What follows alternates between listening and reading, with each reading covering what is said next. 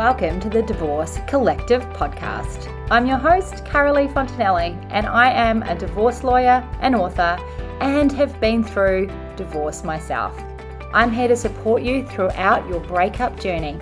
On this podcast, I will share with you my secrets and legal tips on how you can thrive through your separation in small 6-minute increments. Don't do it alone. I have got you. Welcome back to the Divorce Collective podcast. I am your host today, Carolee Fontanelli, and I'm the director of Collective Family Law. Today, I am talking about being social media savvy during your breakup. The reason I wanted to cover this topic is because so many people come unstuck when it comes to social media. We are navigating completely different times from what we were, say, even 10 years ago when it comes to separation and divorce. And sometimes you just have to think and be a little smarter when it comes to your social media. Social media really can be a sore point when going through a divorce and separation. It can trigger all kinds of emotions, and it can make divorce and separation that much worse for a lot of people. As a family lawyer, I've always advised my clients that it is best to stay away from social media or to make sure that you lock your social media down so that you are staying really, really private.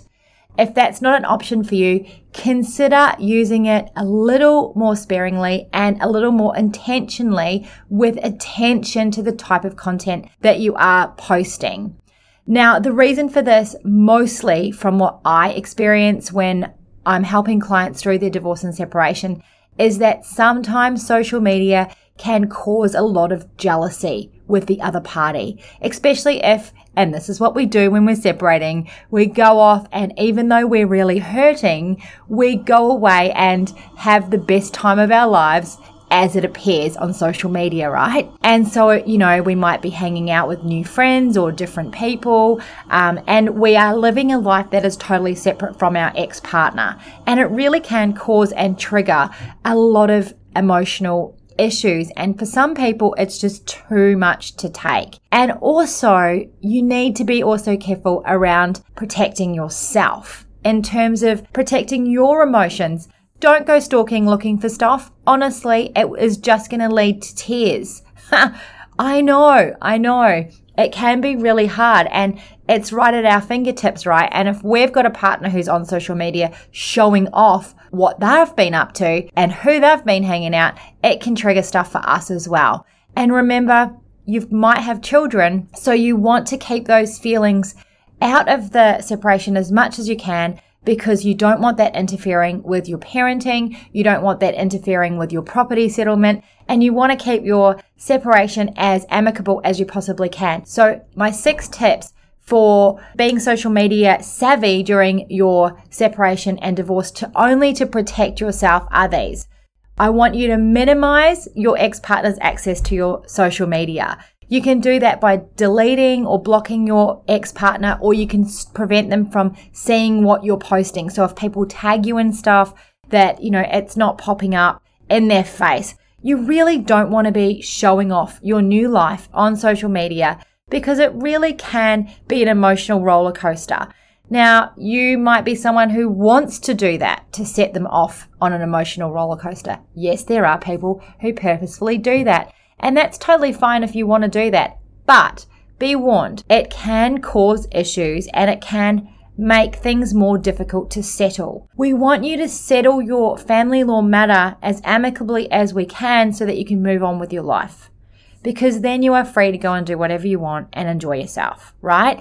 So if you want to minimize any upset, please don't be one of those people going and posting things just to annoy or upset or aggravate your ex-partner. Doing this isn't going to help you move on. It's only going to prolong things. So minimize what they see, minimize their access. And if there's anyone in their sphere of friends or family that are going to cause problems for you, I also think minimize their contact or what they can see as well. If there's anyone there that's going to be reporting back, you don't want that. This is now your new life and you want to get on with it peacefully.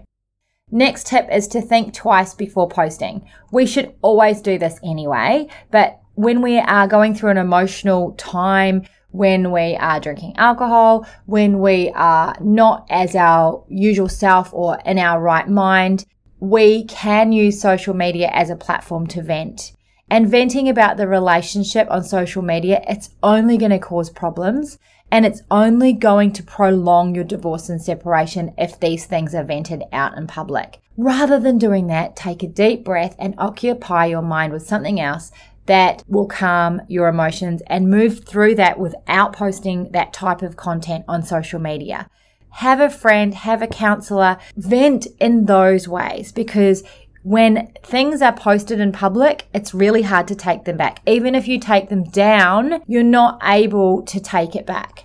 Another tip is to consider your friends' access to your social media. Consider how much you want your friends to know about your divorce and separation. Not all of your contacts need to know every detail about what's happening in your personal life. It's really great to have that really supportive, close-knit team around you, and it's so important to do that, but it doesn't have to be everybody. So again, who's watching you on social media? Is there anyone who's going to be negative about your situation or say things to your ex-partner that you don't want to be repeated? Please just be careful about that. Remember as well, my next tip is to keep your children safe and protected. This is your number one thing that you should be thinking about. And sometimes when we don't think straight, we can post things that it's not in the best interest of our children. So just think about that. Don't stalk your ex on social media. I know that I said this before, but this is one of my number one tips on how to protect yourself and your heart and your emotions. It can be really tempting when you're hurting and you're searching for answers to turn to social media to see what your ex-partner is doing to fill time and who they're spending time with and all of that kind of thing. This honestly will just lead to you feeling worse in most cases and not better.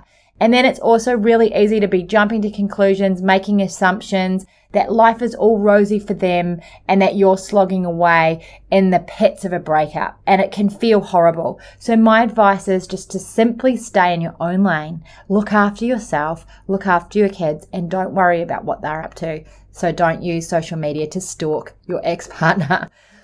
Now, my last tip is use social media for the positive. Use it to listen to podcasts like this, like you might have found this podcast on social media. Things that can really fill you and help you through the process. Find forums of groups of people who can really help you. The kinds of forums that give you a chance to speak with people going through the same thing as you and a place to meet new people. And find forums where you can reignite your life and get filled with positive energy. So these are my tips, my 6 tips, and I really hope that you have enjoyed them and that has helped you think about how you're going to use your social media as you walk through your separation and divorce. I'm Carolee Fontanelli from Divorce Collective.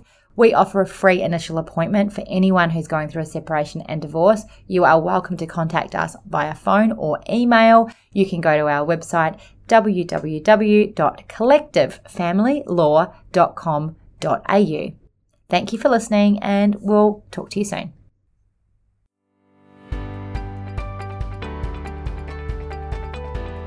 Thank you for listening to the Divorce Collective podcast, brought to you by collectivefamilylaw.com.au. If you got value from this week's episode, I would love it if you would hit subscribe and take a minute to leave a review. You can connect with us on Instagram or Facebook just by searching for Collective Family Law. And remember, until next time, you have got this.